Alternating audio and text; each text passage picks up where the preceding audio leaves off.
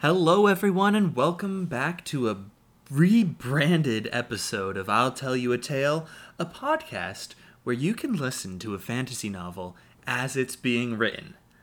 This is a new podcast. It is unlike anything that you've heard before on this channel or maybe any others. I'm not aware? Sure. But before we jump into the first chapter of our working title, Beer Mage novel, let's go through some quick announcements. You can reach us and follow us on Twitter at ITYATale on twitter.com. You can also email us at ityatale@gmail.com. If you guys send us an email and ask a question, maybe we'll read it aloud on the podcast. That is pretty much everything I have for this first episode. So I'm not going to keep you waiting. Let's jump into this first chapter of Beer Mage, and I hope you guys enjoy. Chapter 1. There I was, atop Shade Hill, with the sun beating down on my back. There were 4 men on horses riding towards me, but I was not afraid. I held in my hand a gleaming blade given to me by Gedrick Glamwing. It could slice through metal and... Can I see it? Would you shut the fuck up? The silence that followed hung in the air for a long moment. Jem's eyes burned with an accusatory glare as he stared down at the young boy that was his audience. One of his large, bushy eyebrows shifted with his mood. His face slid from a fearsome image of rage to a distracted frown of puzzlement. Now then, where was I? He muttered under his breath. The sword, Uncle Jem. But the old man continued on, unhearing or perhaps uncaring of the boy's input. Shade Hill, yes, I was on Shade Hill. Sun, I already described the sun. Horses, very important. My blade! His face lit up with triumph. Yes, my gifted gleaming blade. Boy, it nearly glue in the sunlight. And the men?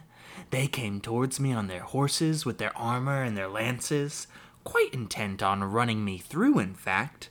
Oi, drop that sword of yours, they called out, but I didn't listen. In fact, I did quite the opposite. I raised my sword up, I swigged from my flask, and I gathered magic in my hand. Do you know what it feels like to hold the power to kill in your hand, boy? The silence returned to the air once more. Jem grew frustrated. His eyebrows arched downwards. Well, he snapped. I'm supposed to be shut the fuck up. God's a light, you daft shit. Not when I ask you to talk. Who taught you to listen to a story? Don't answer. Your father's a twat who couldn't recite a poem without fucking it up. Still, do you know what it's like? No, I guess I don't. Of course you don't. You're a dumb kid with a twat father and a bitch mother.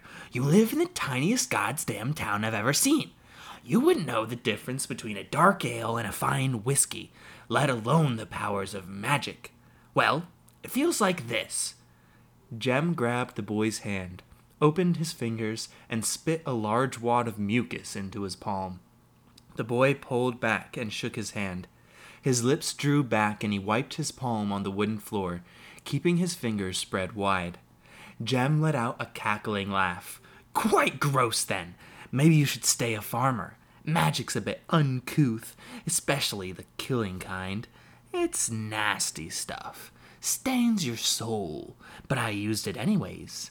The burning liquor let me kill the first 3 men, and their horses too. And 1 man and 1 horse couldn't kill me if I was blind in 1 eye and missing both of my hands. So the 4th man charges me with his lance and his horse, but the sun is at my back, and I'm a right quick bastard. Or I was 20 years ago. So I step to the right and bring my sword down on the tip of his lance. And the lance is tipped with steel and my sword can cut through metal. So the lance is tipless and the man's quite pissed. Can't be too surprised about that. seeing as I've got a soul pretty recently stained with killing magic. So he gets off his horse and draws a sword that doesn't gleam. It's the most plain metal sword I've ever seen. So I come in with 2 quick cuts, one for the sword and one for the man. Now I have a horse and a tipless lance. Wouldn't be proper to take the lances from the ones I killed with magic. That's bad luck. A tipless lance is fine, though. I take the horse, name it Tipsy, and ride on towards Fletch. I have business there. Would you quit squirming around and sit still for one goddamn minute? You look like you shit your pants 2 days ago and just remembered. Jem's nephew was shifting back and forth, some conflict within him rising to the surface. It's just, did you bury them? Dad says it's only proper to bury someone when they die. I don't care what your father thinks. Haven't I made myself clear on that account? Besides, of course I buried them. I'm not daft. I also took 23 breaths while fighting the 4 of them, and on the way to Fletch, my stomach soured, and I shit 3 times. You don't get all the details, boy. We don't have time for a piece by piece of my life. Of course, I don't think you could handle the really gruesome stuff. The smell of blood 3 days old, the harsh reality of a travel diet, or the things a whore. Just then the door opened, and a woman stepped in. She had the solid build of a woman who didn't shy away from hard work. Her sleeves were rolled up, and although it was evident she had been working hard on the thousands of small tasks that kept an orchard in order, she was well put together. Her hair was pulled back. Not a single strand was out of place. Mother, Uncle Jem called Dad twat, and he said you were best to shut the fuck up, boy. Jem cut him off. Lucas, have you done your morning chores yet? It was a question, but the woman obviously knew the answer. No, ma'am, the boy spoke, obviously chagrined. Things don't change just because your uncle is here. Her voice was the stern iron of a mother. Lucas rose to his feet and looked everywhere but at the 2 adults in the room. He bolted towards the door, leaving it hanging open as he moved out onto the farm. His mother turned and began preparing the fire and heavy soup pot that hung above it. A hot, heavy silence hung in the air. It filled the room with a familiar tension. Ket could have used your help this morning. My brother's a grown man and could have asked me himself. He tried to wake you. You were still drunk. The stern iron of her voice had hardened and become sharpened steel. God's damn, woman, that's what happens when you drink, Jem snapped. Aye, when you drink an entire bottle of whiskey. For all the fucks and empty cups, what the hell is there to do around here? Ket could do a lot better than this. He could have been a sorcerer, a great one, with a castle and a retinue of tailored servants. Instead, he's here, waiting for the world to catch up with him. It's a good life. Her voice was quiet. For someone like you, sure. Not for my goddamn brother. And you'll ruin that boy, too. My blood's not meant for scraping chicken shit out of a coop. I can see the Del Mar in him. He needs a city more than I need a drink. She had gone quiet. Her lips pulled into a tight line, her knuckles white on the fire poker. Any sane man would have known to be quiet, but Jem was prone to ramble, and not quite sane. Even when the outer door opened again, his tirade continued. You're the worst thing to happen to my brother. A mistake that clung to him like shit to a boot. Get out. It was not the mother's voice, but a deeper voice. It came from the open doorway, from a man who stood there, covered in a light sheen of exertion. What? Jem snapped. You do not talk to my wife like that. Get out. Trained like a dog. Jem exploded into movement. He grabbed his travel sack and stormed past his brother, though he did not jostle his shoulder as he passed by. Outside, Lucas came tearing around the corner of a chicken coop around 50 meters from the house. A large rooster was in pursuit. Its feathers were ruffled as it high-stepped after the young boy. Lucas had one arm cradled over his stomach, holding the bottom of his shirt to create a pouch for the eggs he had just retrieved. His other arm was waving wildly behind him. The boy collided with Jem. The majority of his attention was behind him on his pursuer. while Jem's attention was almost always no further than 2 inches from his nose.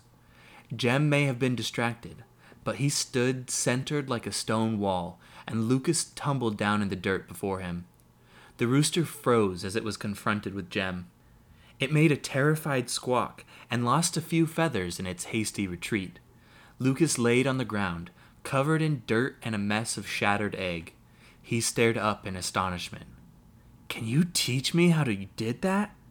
Could he sense your stained soul? Is that why you ran?" The questions bubbled up from Lucas. He barely stopped talking to breathe. Jem didn't break his pace. "Wait! Where are you going? You can't leave. I haven't heard your whole story yet, and Dad and Mom always fight when you leave. Please, Uncle Jem." Lucas darted in front of the older man. Jem froze mid-step. He looked confused as he eyed the boy covered in egg and dirt. He leaned down until they were at eye level. Lucas cringed back as the day-old whiskey breath of his uncle burned his nostrils. "You think stories are all that matter, boy? There's a whole world out there. A world that's terrible and dangerous and beautiful and strange, and you won't ever see it. Not as long as you're sitting here in this shithole." Jem stood upright and spat on the ground in disgust. "Run along, boy. Run back to Mother. Run back and pretend like nothing matters. Your father can teach you how to scrape and grovel." He walked straight through Lucas and pushed him to the side. Lucas watched Jem storm off. He sauntered past the rooster and flicked out an errant kick at the bird. Lucas couldn't hear the mumbled curse, but he was sure it was there. It always seemed to be like this. His uncle would come in for a few days. His father would be happy to see him. His mother would make a big dinner. There would be stories. Oh, the stories. Stories of adventure, stories of a war, stories of women in a faraway castle, of death and betrayal. They all featured Jem at their heart. Jem who could do magic. Lucas had never seen any, but Jem seemed so believable. It never lasted, though. Mother always got upset. Jem broke something. Lucas slacked in his chores. Mother and father argued. Jem was sent back to the road. The story stopped. Lucas watched his uncle disappear down the road. It had been a record this time.